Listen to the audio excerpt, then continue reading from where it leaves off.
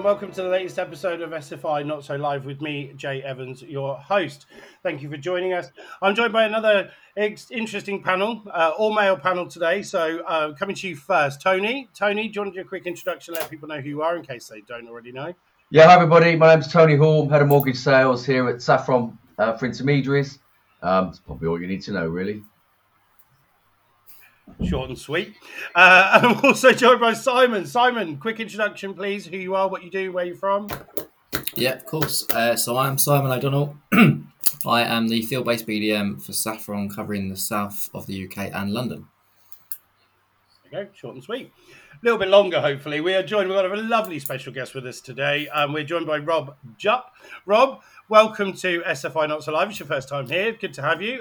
Why don't you just let the audience know who you are? And I'm pretty sure they know who you are, but let's do it anyway. Hello, Jay. Thank you for inviting me. So I'm Rob Jupp, the Group CEO of the Bright Star Financial Group. We have a small number of portfolio companies. The two that we trade in the mortgage industry are Bright Star Financial, that are one of the leading specialist distributors in the UK, based in Billericay in Essex. And we have Sirius Property Finance, which is our more of a high net worth boutique debt advisory business that's based in the City of London. We have just under 100 staff across the two businesses, and the business has been going for too long, actually, 11 and a half years. Goodness, I was just a mere young child when I started this business, wasn't I, Tony? Yes, good Yes, answer. Rob. Yes, so that's a very brief summary. I've been in the mortgage industry now, coming into my third decade. It's the only industry I've worked in, an industry that I, for my sins, deeply love and deeply enjoy working in. So thank you very much for asking me to join this today. You are more than welcome. Thank you. And thank you for taking the time out to record with us today. We're going to be talking about some May news. This has been released in June 2022. Just as a caveat, some of the things we discussed might be slightly outdated depending when you listen to the podcast. So for those of you who haven't listened to us before, SFI Not So Live pulls apart some of the news that's affected the mortgage and property industry. And we sort of pull it apart, give our own opinions, and feel free to argue with us. Join us on social media and give your comments on what we're talking about by all means. So without further ado, let's dip into our first story today, which is from the Intermediary. The Building Society quarter one mortgage lending is at the same level as during the stamp duty holidays, the headline. So figures released in May from the Building Societies Association. So the mortgage lending for building societies in the first 3 months of this year was on par with lending in the same period last year, when the stamp duty holiday was in operation. So we've still got a buoyant market. Tony, going to come to you first because we've talked about this a lot. But we've still got a buoyant market and no stamp duty holiday. What's happening? Is it as buoyant as it makes out? Yeah, it's extremely buoyant. There's there's still far too, there's more people wanting to buy than there are houses available to buy. So there's a huge supply and demand challenge still, and we're extremely busy. We've had probably almost a record month this month in activity. So there's no sign of it letting up. I think the one thing that's probably masking these figures is the delay in completions at the moment. These figures actually are probably better than it looks.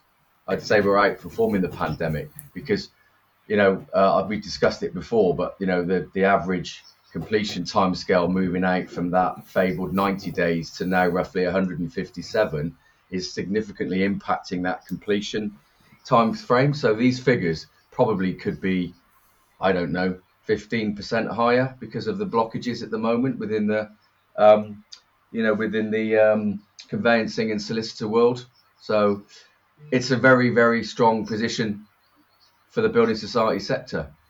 And I think as well, what's good is the fact that as building societies tend to support the normal customer, but very much so leaning towards more the customer that needs a bit more help, needs what building societies generally can bring, which is a more manual approach to underwriting and a broader approach to helping people with more complex issues. So I think it is all all leading up and showing up to being another bumpy year.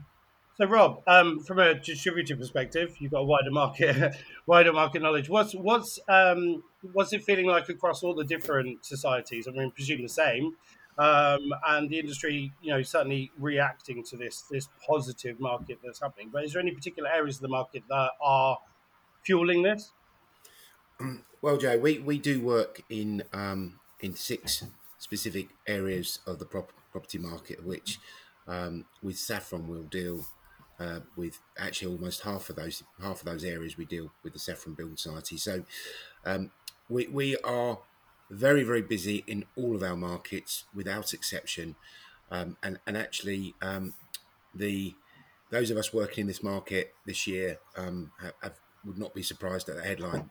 It's much busier than most times I've worked in for the last 30 years, which does make me a little nervous, I have to say. I think what we also need to think about when we're comparing like for like periods is January and part of the way through February last year was still a national lockdown, well, seemingly everywhere other than 10 Downing Street.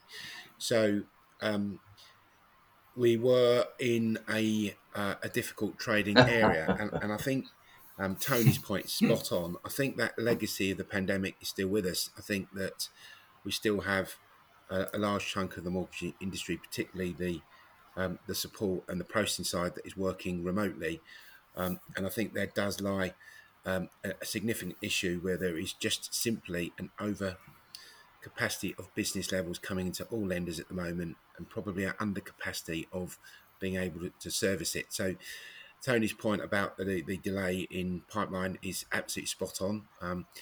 Those delays are actually becoming larger at the moment and not smaller. I think it will probably take a while for that to calm down. I think we're all busy as well with remortgage business. This is the most bumper remortgage business I've ever worked in right now. People are starting to get scared. They're looking at their products coming to the end. They're being told every day that their cost of living is going to go, and the cost of living is going through the roof. Inflation at 10%, your mortgage is going to be 2-3 times more than it is next year if you don't fix it now, which is utter nonsense. But that's the headlines that are driving activity. So, excuse me. So I decided to start coughing actually, which is really useful. Yeah, really, really good market in terms of activity, but quite a challenging market to work in at the moment. I'm not sure that too many of us are probably enjoying this market maybe as much as we should be, because it is very high intensity. There are problems, Yeah. and from what I hear with intermediaries, with certain lenders, and not Saffron, I hasten to add, they are spending large chunks of their day with lost activity. Just being on the phone, waiting and trying to get updates. So, yeah, bit of a challenge. I think it's a bit stressful out there right now. Yeah, I'd agree Simon, with that. you deal with brokers day in day out. Also, how is it feeling for them? I think Rob's pretty much covered it, but just from your experience in going out and seeing people, how are brokers and intermediaries reacting?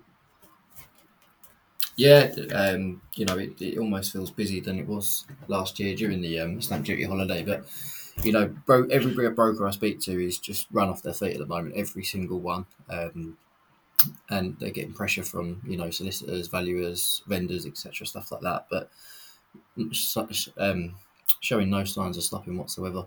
I spoke to a broker this morning who said that he's finding that his clients who perhaps would be looking at a 500k house or something like that, they don't want to move now because the cost of living, etc., stuff like that. Or I say they don't want to move. They don't want to move into that larger property. They're just narrowing down their sights a little bit, so it's a slightly cheaper property. So they still have every intention of moving. They're just again lowering their sights because of the the cost of living crisis. So again, no signs of slowing down. Is there an end in sight though? How long can this go on for? It can't go on forever, surely. I mean, I'm opening this up to the floor, but it can't go on forever. It's got to show signs of slowing down at some point. Well, yes, I guess all trajectories, like hot air balloons, they go up and they come down. I mean, I think any market is cyclical, but I think the interesting dynamic here is you have got the most intertwined, sophisticated mortgage market in UK history right now.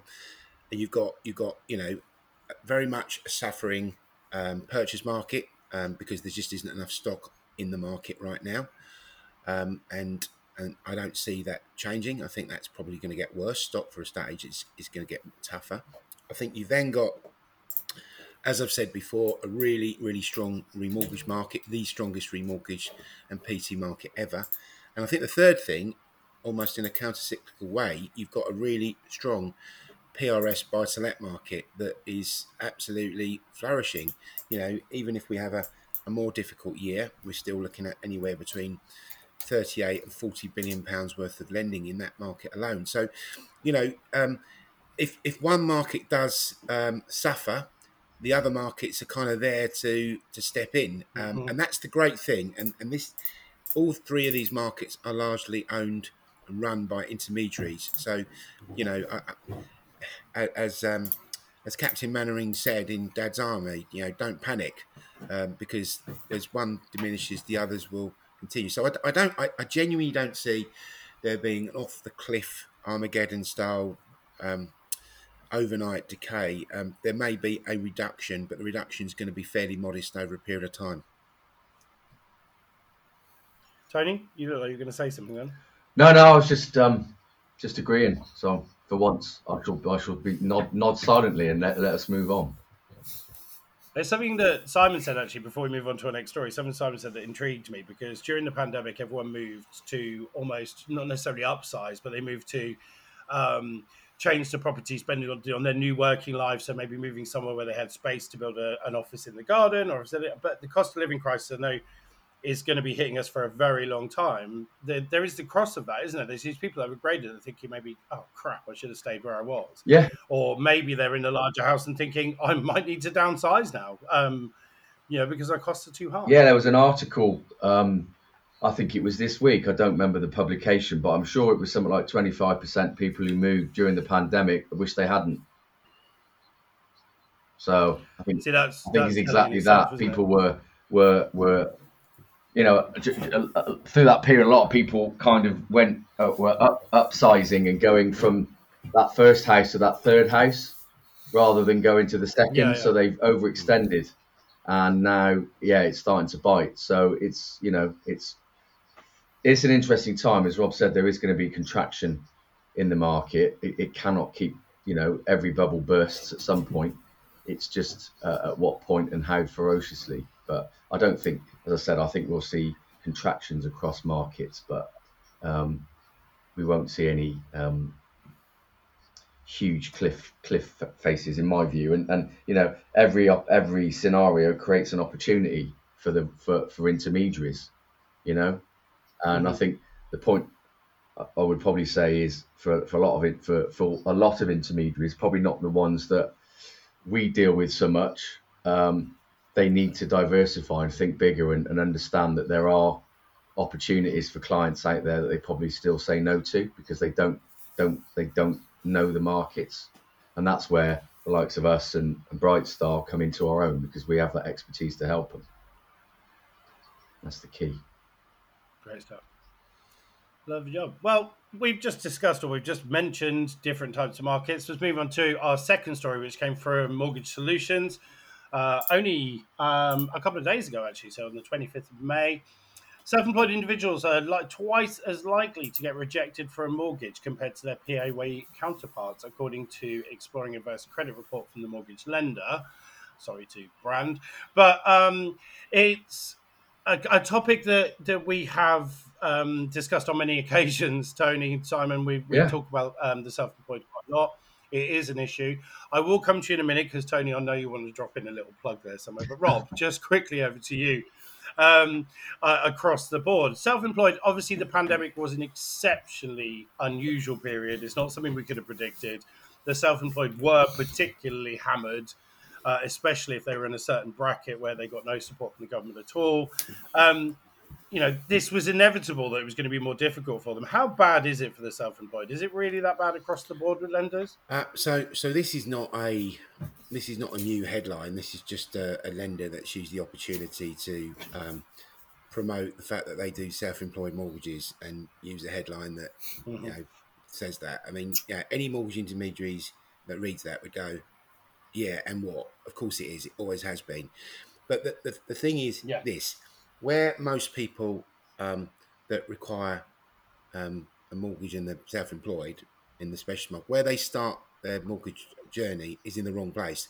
They go to, the bank that they bank with for years, that they perhaps have their business bank with, and they just think that because they bank with them and because they see the flow of money going through their bank account, um, like back in the day, the bank will have some sort of magic special stick for existing customers that you can wave, and they'll get a mortgage, and they often don't, because obviously the banks are heavily regulated and can't do favours to existing clients that often. So Mhm. they start in the wrong place. That's the truth. So and sadly, you know, some people are not very robust. They get turned down once and they give up. Oh, I can't get a mortgage because my bank's told me I'm not, which is very, very often not the case. And then if they're able to have the fortune to speak to a good mortgage intermediary, of which there are 30,000 of them in the country, and a good percentage of those would be deemed as good intermediaries, I'm sure.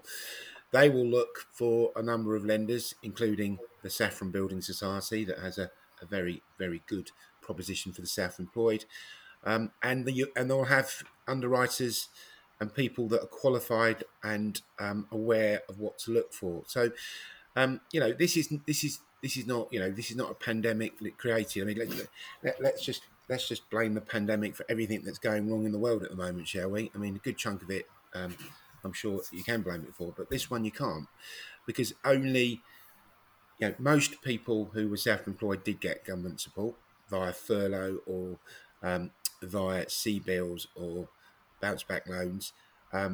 Those that um, um, came into the pandemic, many of them were holding good reserves of cash, so they're able to cash flow themselves out reasonably quickly. And because a lot of these people, it was their companies, they probably did take more risks to the house. They probably did get out there a little bit sooner than others did. They probably did get out of their bunkers before most of us even thought about it, and because they're entrepreneurs, a lot of them. So yeah, I think it's not as bad as this headline would suggest. I think as long as you go in the right place, you know, a big percentage of the UK SME will be able to get a mortgage. Tony, just picking out a few bits of that. I think we agree. Being self-employed has never been easy to get a mortgage. We know that, but just on the effects of the pandemic, let's just quickly tap on it. There were elements. These bounce back loans or grants were the biggest issue. Is that going to continue to cause a problem? Is that really a problem, or is it down to the fact, as Rob just said, it's the right intermediary for the right and the right product? Yeah, it's the latter. I mean, what Rob said was what I was. If you'd have come to me first, I'd have virtually I would not as eloquently, but I would have mirrored that in terms of it.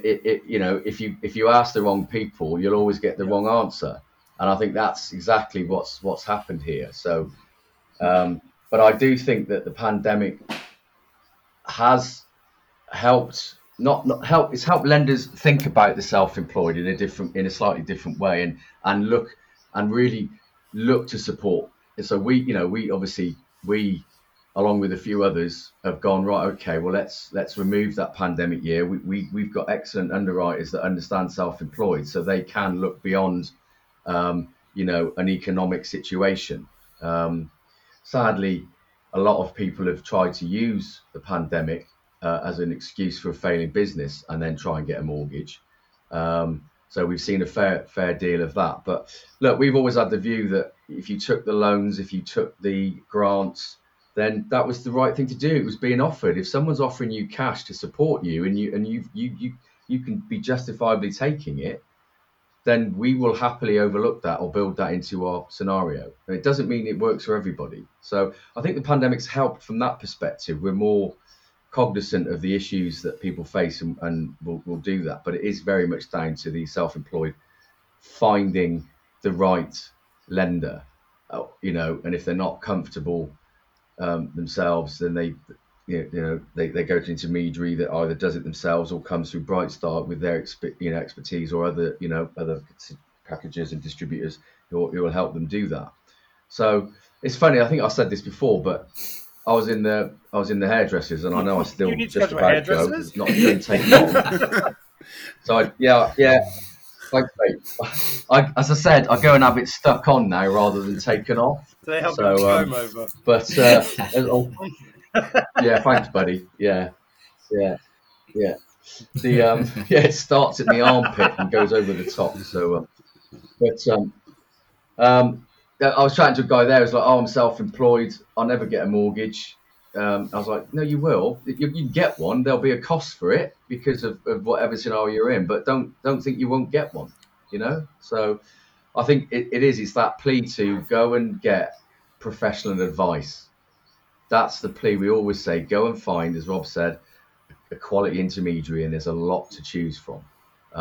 If you ever need a help doing that, we'll happily help you, as I know Rob and his team would as well. So just bearing in mind that a good majority of our don't. audience are intermediaries, maybe it's more telling the intermediaries to go to the right people for the advice and going to the right lenders to spread their wings, as it were, or go through a good distributor and find the right products. Because as we know, there are so many products in the market and there's a lot of changes happening, but actually it is really about the product, isn't it, Tone?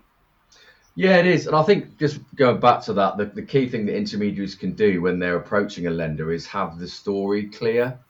If it's not an obvious case, we always say, as you know, Jay, tell us the story, Mm-hmm. but do that, because it makes it so much easier if we can look at it once and go, oh yeah, that makes sense, that's fine. If we have to go digging, then that's where the delays come in.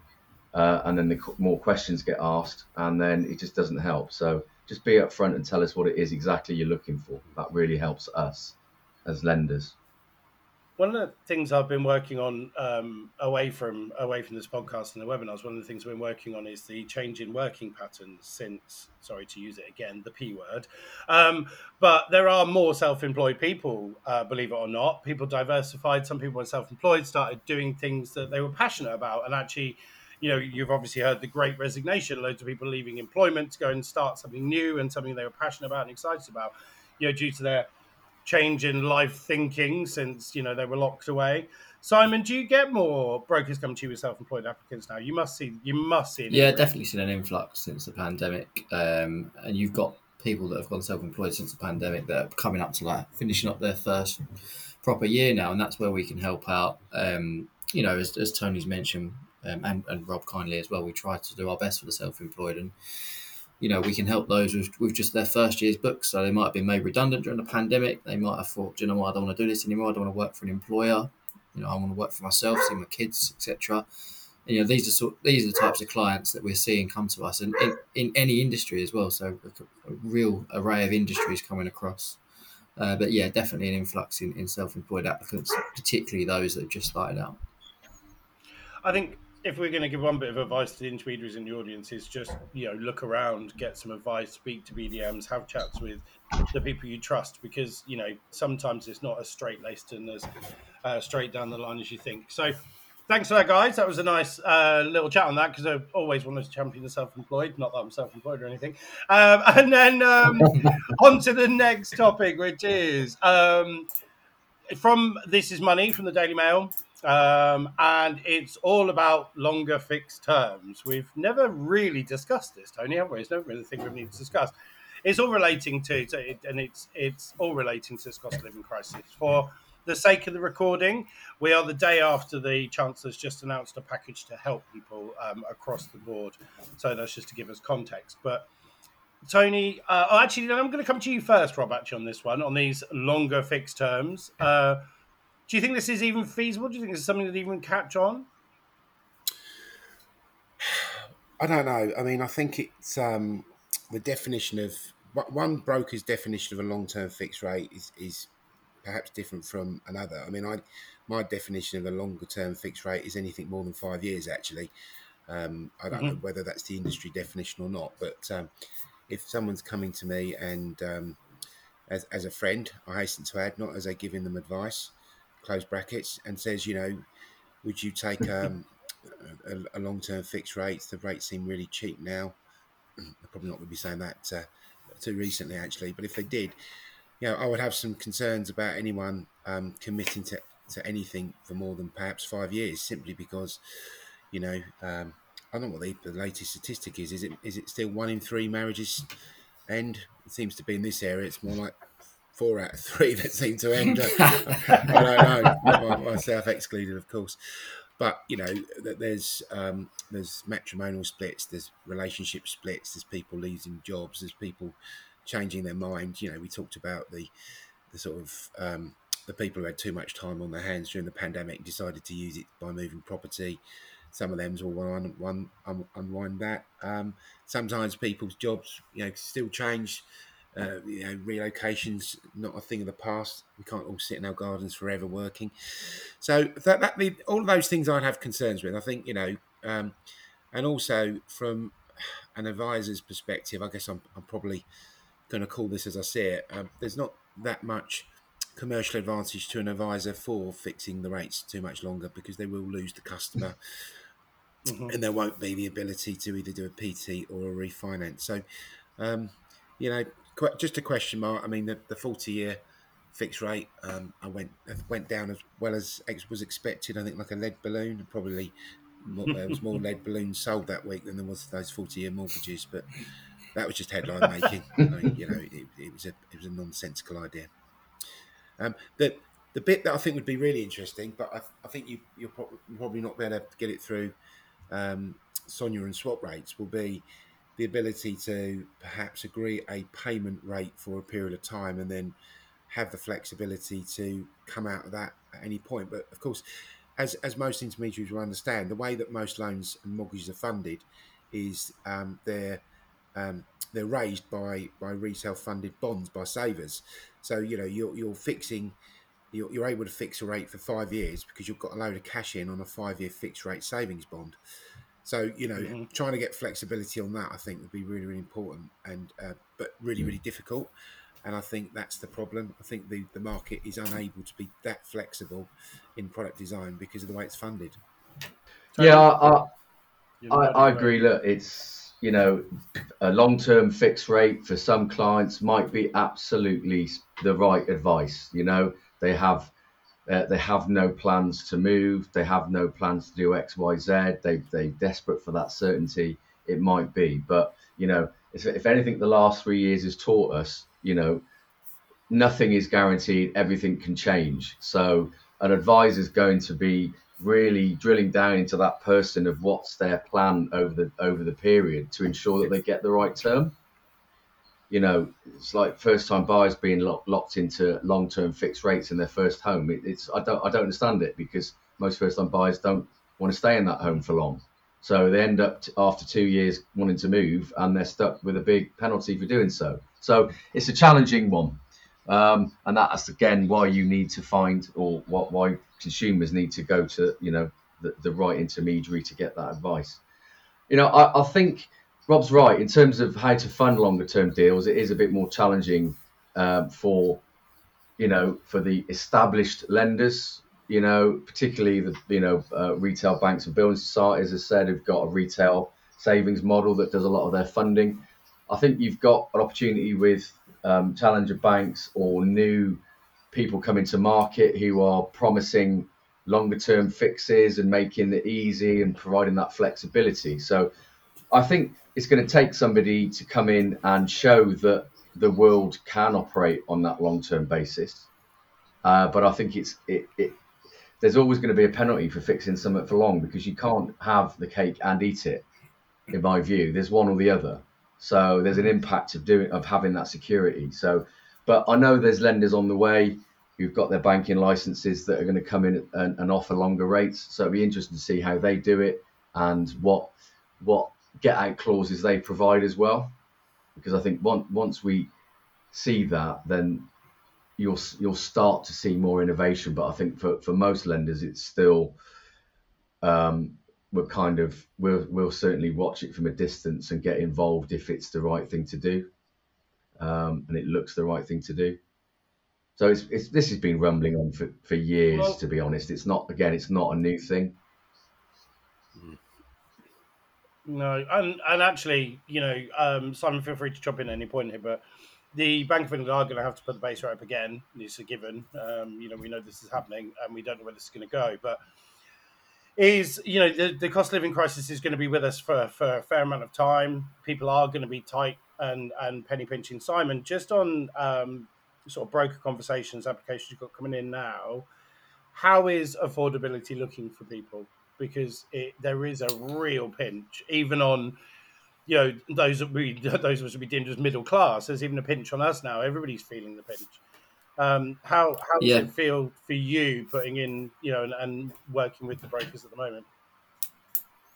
a lot more brokers are looking at 5 year fixes now as opposed to two. So our sort of stress test and what we can lend, probably like most lenders, is we can lend more over a 5 year period. So they're tending to opt for that because, like you say, affordability is becoming harsher, and with every base rate change, the SVR, etc., stuff like that. But in terms of sort of longer term, I mean, I don't think I've ever had an inquiry for a 10 year fixed or anything longer than the 5 year fixed actually at all. So perhaps that's because brokers know we don't offer that service, but it's not something that I've seen at all really. And you could argue that if you're ever going to see it, it's perhaps now with the cost of living, the bank rate on the up type thing, and still not really seeing any signs of it now. I think we are still, as weird as it sounds, we are still really early in this crisis. We don't know how this is going to pan out. We don't know how October is going to look when the next price cap on the fuel goes up. We don't know what the Bank of England are going to do. We don't know if they've reacted right as it is, and it's all. I think we could sit here and speculate all day, but we can't predict everything. So let's wait and see. But Jay, can I just come say on. at this point though, I mean, this whole,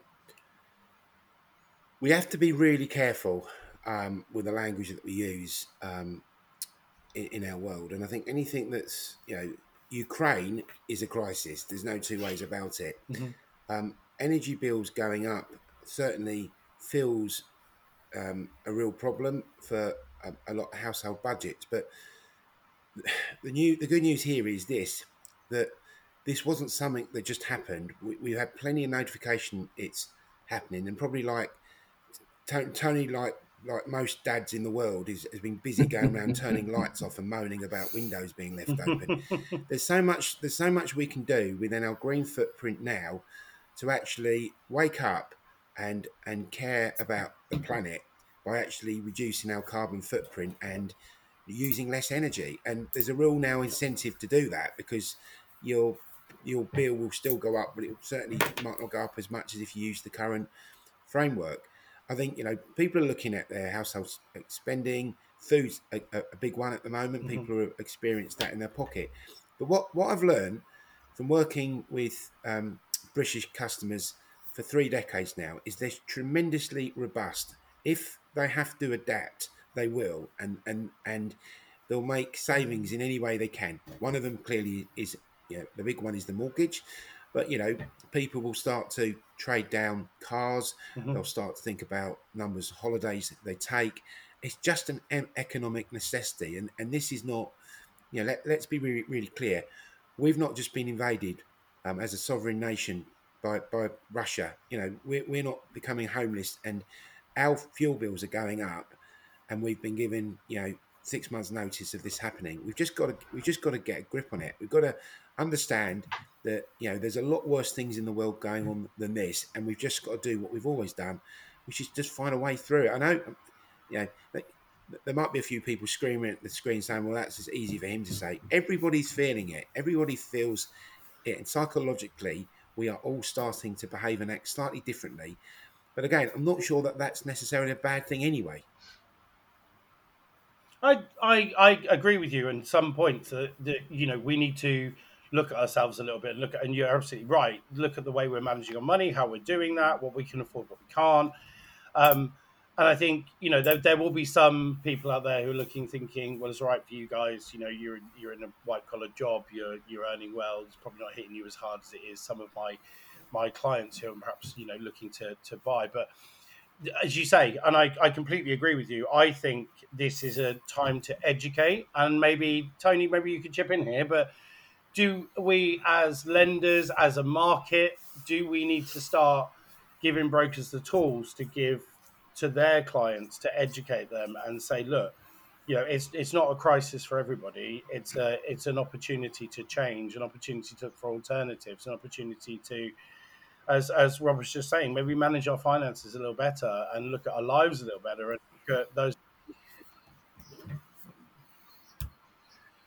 Well, yeah, look, it's this we've had this debate before, Mhm. and so it's one I've always gone about. It starts at school. Oh, There's the level of financial literacy in the UK is still very low. Is because it's not a curricular subject. It should be.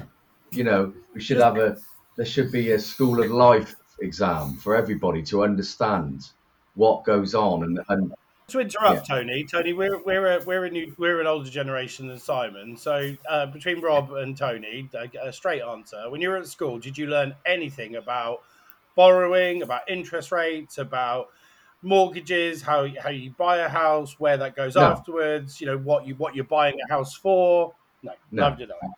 So that's from us older middle-aged ones. Over to the youngster, Simon. When you were at school, did you get any help with anything Nothing like at that? all. Not even No. mentioned. I wouldn't. No. Yeah, see, point proven, Tony. I agree with you. I think education needs to start Yeah. from a very young So age. you've got a lack of financial literacy. You've also got you've had more than a decade of benign interest rate movement and Mhm. low access, easy access to cheap money, right? And it's now starting to go up, and it's just going up at the same time as everything else. Obviously, it's one of the fiscal mechanisms It to try and yeah. stop it. But so, I was just sat here thinking about it. My first mortgage, I was delighted because I fixed it at 8.99. And I was about to ask you the, what that the, was. the, Actually, I was going to ask the both you and Rob the what your kids first interest rate of was. today would just melt if you said that. So we've got a generation of people trying to buy their first house or buying their second home.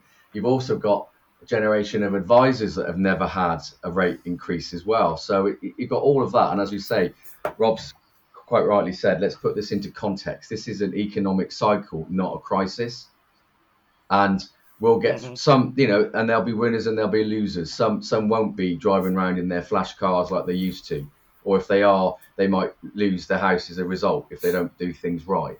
But we've got to look and go. Actually, it could be a lot worse. And as you say, that is a spectrum, and there's a lot of people who are, being put into poverty in the UK as a result of what's going on, and we need to support them. So I think back to the education pit. I'll get off my soapbox now before I break a leg.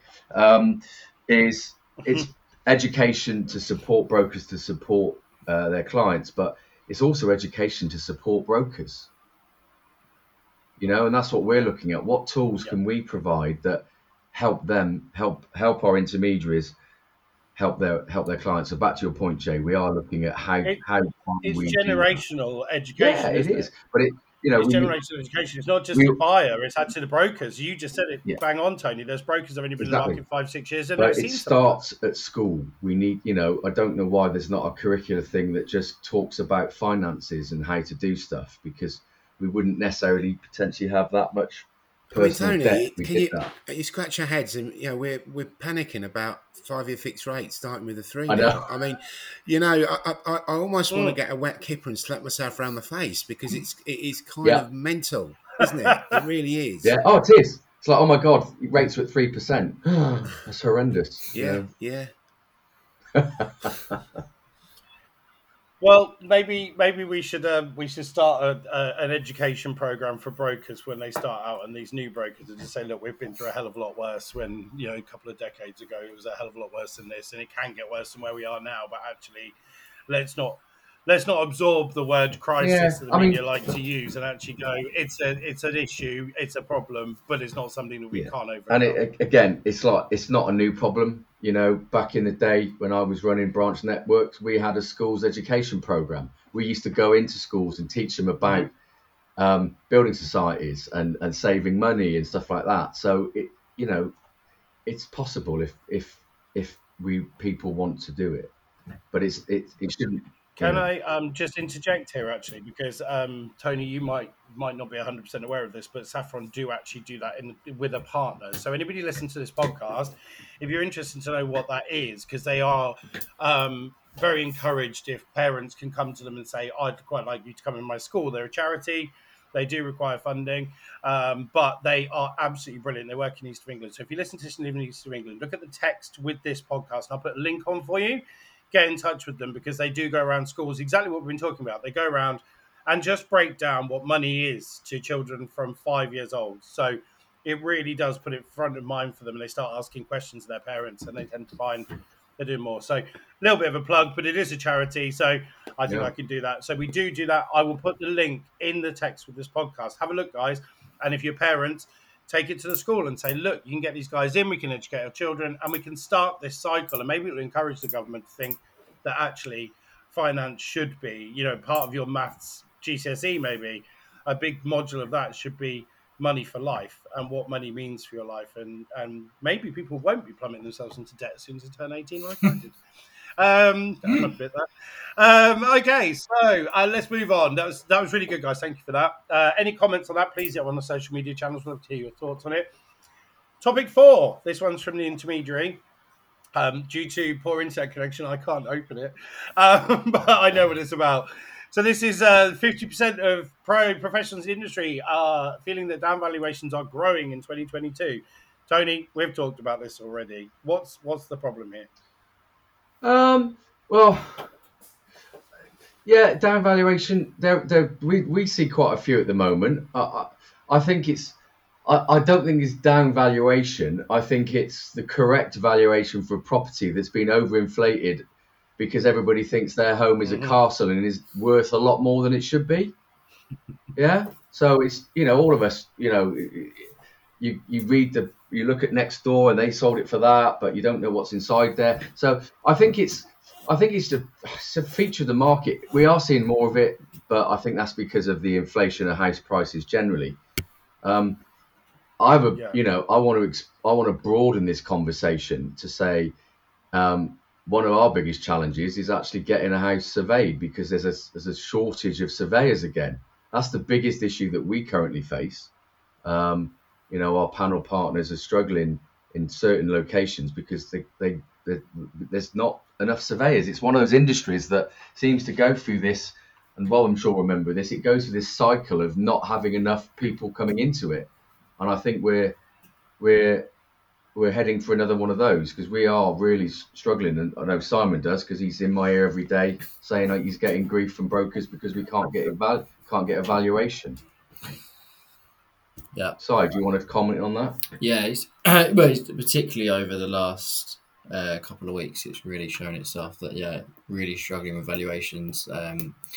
So some of them taking like 4 weeks to book in and stuff like that. And if you've got a new build and you're getting grief from the site or from the builders, we want to complete by X date, and it's really difficult to escalate because obviously the valuers they're fully booked up. It's not like we can say, look, can you do us a favour? Ultimately, they'd have to take someone out and put someone in for us. So it's, their hands are tied. Appreciate that, but yeah, really frustrating at the moment, to be honest.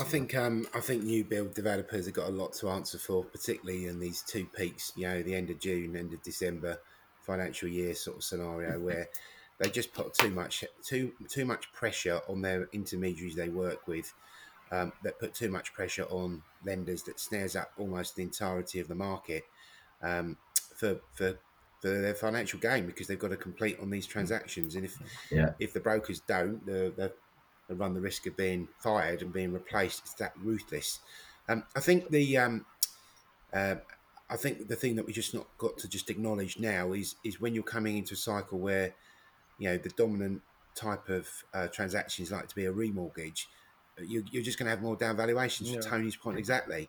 And I think what would be hugely beneficial and useful is tools that allow clients to get a firm indication, even on an AVM basis, what the house is going to be worth before they go in and put the application in, to prevent them. If someone thinks the house is going to be worth, I'm going to make the number up, 500,000. And it's not worth more than 400,000, it's never going to end happily, is it? They're just going to waste a load of time and resource and block an already fairly congested artery causing cardiac. So I think that I think, if we all accept that the remortgage world is going to be the dominant type of business for maybe the next couple of years, I think we probably, as an industry, and valuers, need to help with this. Need to find a interim solution which allows clients to get an indication of what the house is worth before they waste time. Yeah. Tony, just picking up, you said that this is a cycle thing with valuers generally, and getting valuations like a cycle of people coming through is, and to Rob's point about getting that, looking at the system and looking at a way of doing it differently. What's the cause of that? Do you think, is it just a natural cycle? Is Well, it just I lack of mean, interest in the industry? I don't, this is a personal view.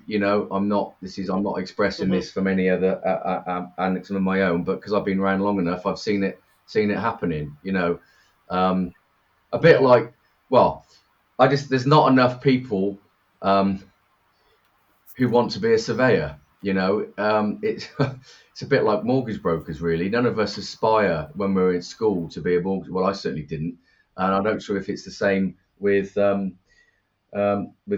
So there's a lack of talent filling up the pool of surveyors, and it's what I've seen, and we see this cycle of there being significant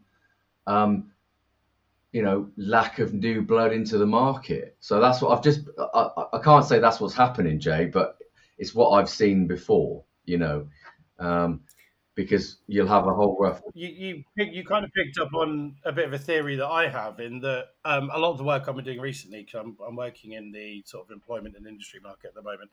A lot of work I'm doing is around the amount of jobs. We've now got more jobs than we have, or more jobs and less people in work. So there's actually I think, is it 1.2 jobs for every person or something stupid like that? But anyway, it's now at the stage where I don't want to use or go into politics, but Brexit took a lot of people away from industries. There's a lot less people in the country that are willing to work. There's less people to work. So actually, now people have got more choice. But I was trying to identify if this market, whether it's surveyor market, conveyancing, or whatever it is, conveyancing market's the same. It just seems like we don't have anybody coming in to aspire to be in these markets yet. We've got a very buoyant market. It's a strange. But then, saying that, if you think back 10 years, where when they started in education and thinking again, as you said, Tony, what they're going to do for a career, I guess if the market didn't look that great and it didn't look that exciting, why would you want to? Yeah, it's a challenging, but I think the answer, going back to Rob's point, will be technology. The technology already exists with AVMs, etc., to ease a lot of the strain in this market already. So, but the the thing that's got to evolve is the risk confidence to use an AVM above a certain figure. So AVMs are great up Yeah, to yeah. say 70%, and that's probably stretching it. Most will probably cap at 65. So if you've got models that allow an algorithmic assessment of a house that a lender can get comfortable with to a higher value, a lot of this challenge goes away, and I think that will come Mhm. over time as more and more confidence in those statistical models works, particularly in that remo market, because Mm. it then just takes a lot of this just out of the equation. And as Rob said, if you've got the technology up the front for the customer to have their eyes wide open coming into the transaction at the start, then you don't have the big surprise. But again, there's another article I read this week about 1/5 of remo deals are bought at the moment, and I'm wondering if that's maybe linked to this Yeah. sort of the whole down valuation piece. Yeah, Mhm. yeah, for sure. And Jay, the other really really important thing here is, this problem was identified 5 years ago by the mortgage industry to Ricks, Yeah. and we were saying, 5 years ago, when they were saying, the great news, it's a really experienced industry because the average surveyor is 61 years of age. We're like, guys, you've got a problem there. You know, you see that as great. We see that as terrifying. And they did very little. And the Yes. reason why they did very little is the UK valuation industry for property is in the hands of a very small number of people who, frankly, looked at the long term play of physical property valuations and believed at this point, I really firmly believe this, that they wouldn't need as many surveyors as they had. So surveyors were made redundant 5 years ago. They weren't replaced. There wasn't massively significant graduate schemes. They've all got a few, but they've taken on fairly small numbers of headcount. AVMs haven't moved on that much really in that period of time. There's still that concern about how reliable they are, and the problem now is the gamble has proven wrong, because you've got a very much a decaying sector in terms of age, because it's terrible. Actually, I've got to stop using, when I talk about people getting old, as decaying, because I'm in that category myself. Okay. It's the most horrifically. So trust me, I I know know how it's the most I know horrifically how that visual feels. I feel cue, like I'm isn't it? decaying. But no, seriously, um, the mortgage industry, in complete contrast, needs to be congratulated. You look at the diversity and inclusivity of our industry versus the surveying industry. It is a quantum leap. Mhm, And 5 years ago, we said, join the revolution. We're seeing that we've got the same problem in the mortgage industry. We think that if we don't do something about it, we're going to have significant issues. And we developed, and we went to younger people from outside of the industry, and we brought them in. And as a result of this, now mhm. you've got a really fantastic, diverse, and inclusive industry. It's not the same for valuers. Yeah. And others in the chain as well. I think I've seen that too. Tony, you were about to say something then, but I've seen the same thing. I couldn't agree with Rob anymore. To be honest, it's the other people in the chain should have watched and seen what the mortgage industry was doing and going, "Oh God, we're not keeping up." Surely. Well, it's kind of a institutionalized thing with the mortgage industry. We can be a bit slow to evolve across all parts of the chain.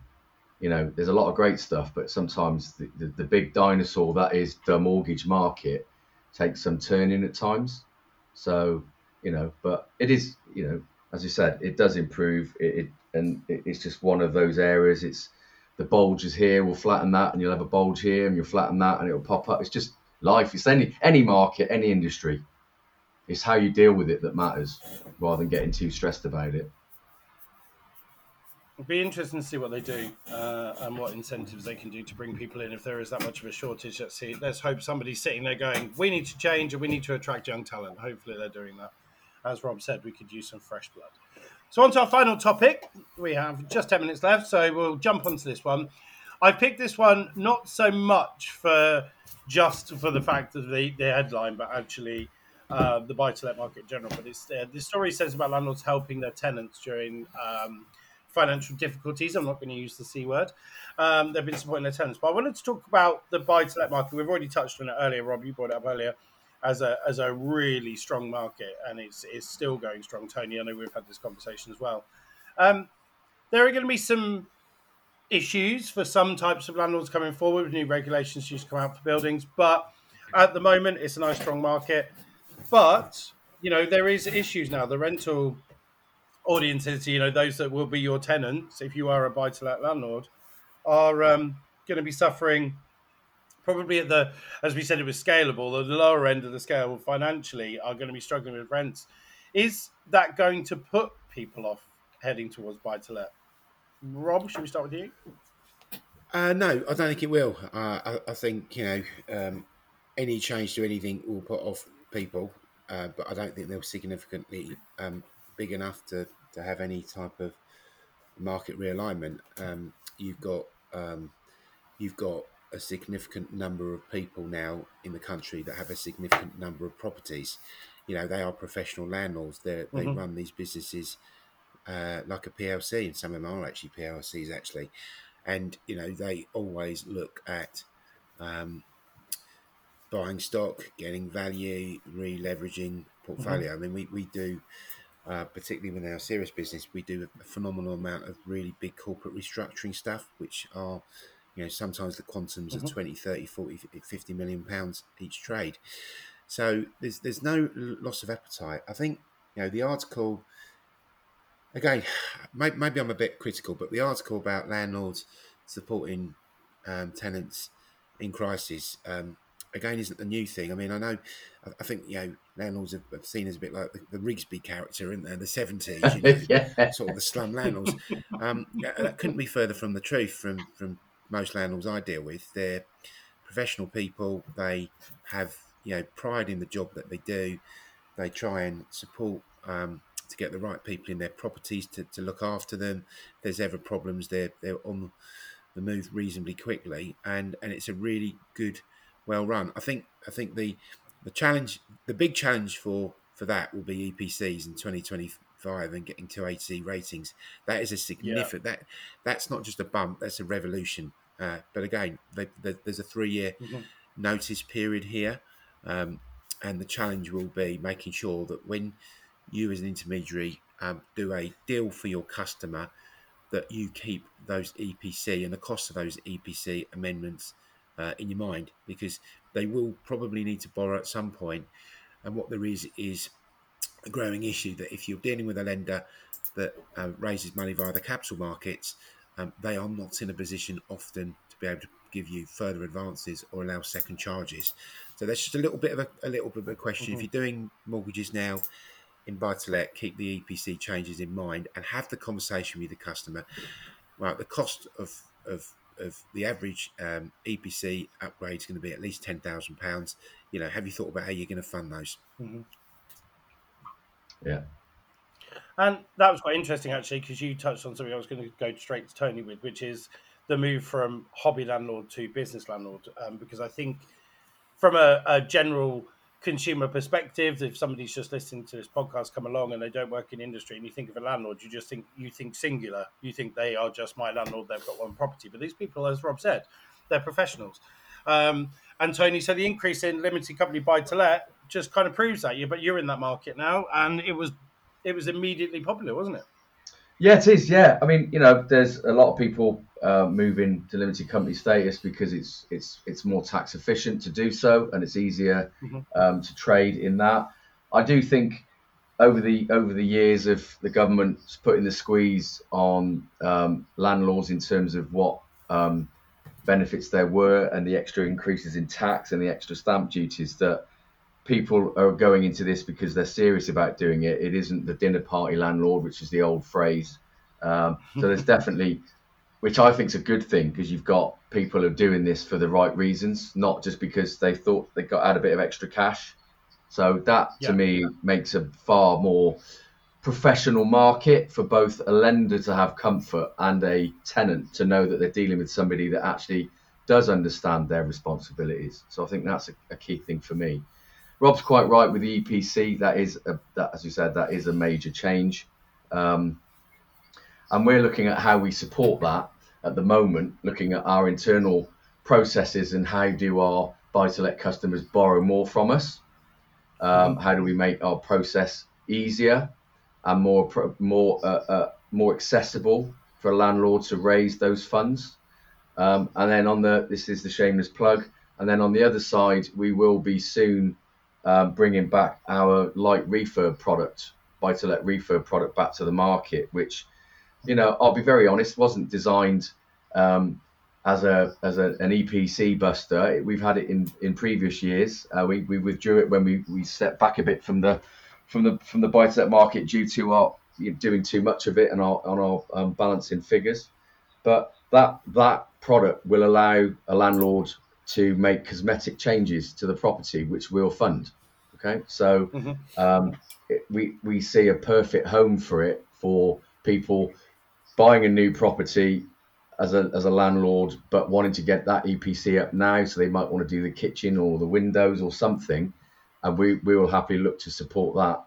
Or for those who are already doing it and looking to remo their portfolio into a product where it's cosmetic and they don't want to go down more expensive routes, then that's what we're bringing back.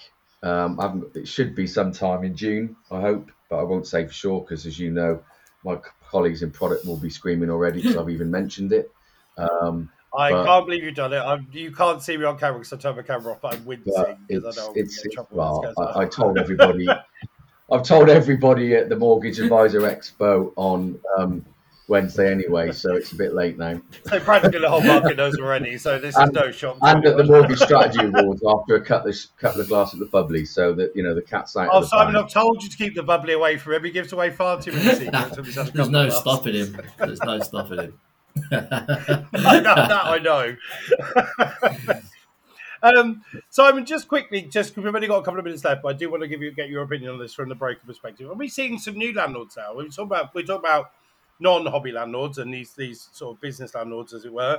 But there must be some fresh landlords coming through too, because I'm thinking city professionals not being able to buy in the city.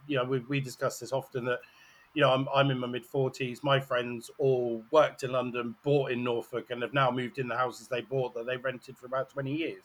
That was the way we did it. Is this happening? Are you getting some fresh faces coming through? Yeah, definitely. So like you say, you're living and renting in London, you want a foothold on the property ladder, so you buy back home. London's too expensive, or even happily living with parents but want to get that foothold on the property ladder. We do a lot for that, and we are definitely seeing a lot more first time landlords, but that could well be because we offer first time buyer, first time landlord, which is a bit of a USP in itself, so people know to come to us. But yeah, we see it quite often. Exactly the type And of to scenario Jay as well, described. expat is on the rise again. We're seeing a spike upwards in expat landlords.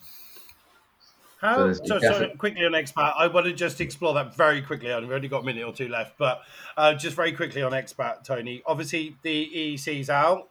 Is there any sign of that coming back in, that people can start to apply from the European Economic? Yes, we pulled out of that market after Brexit until we were sure about all the legalities.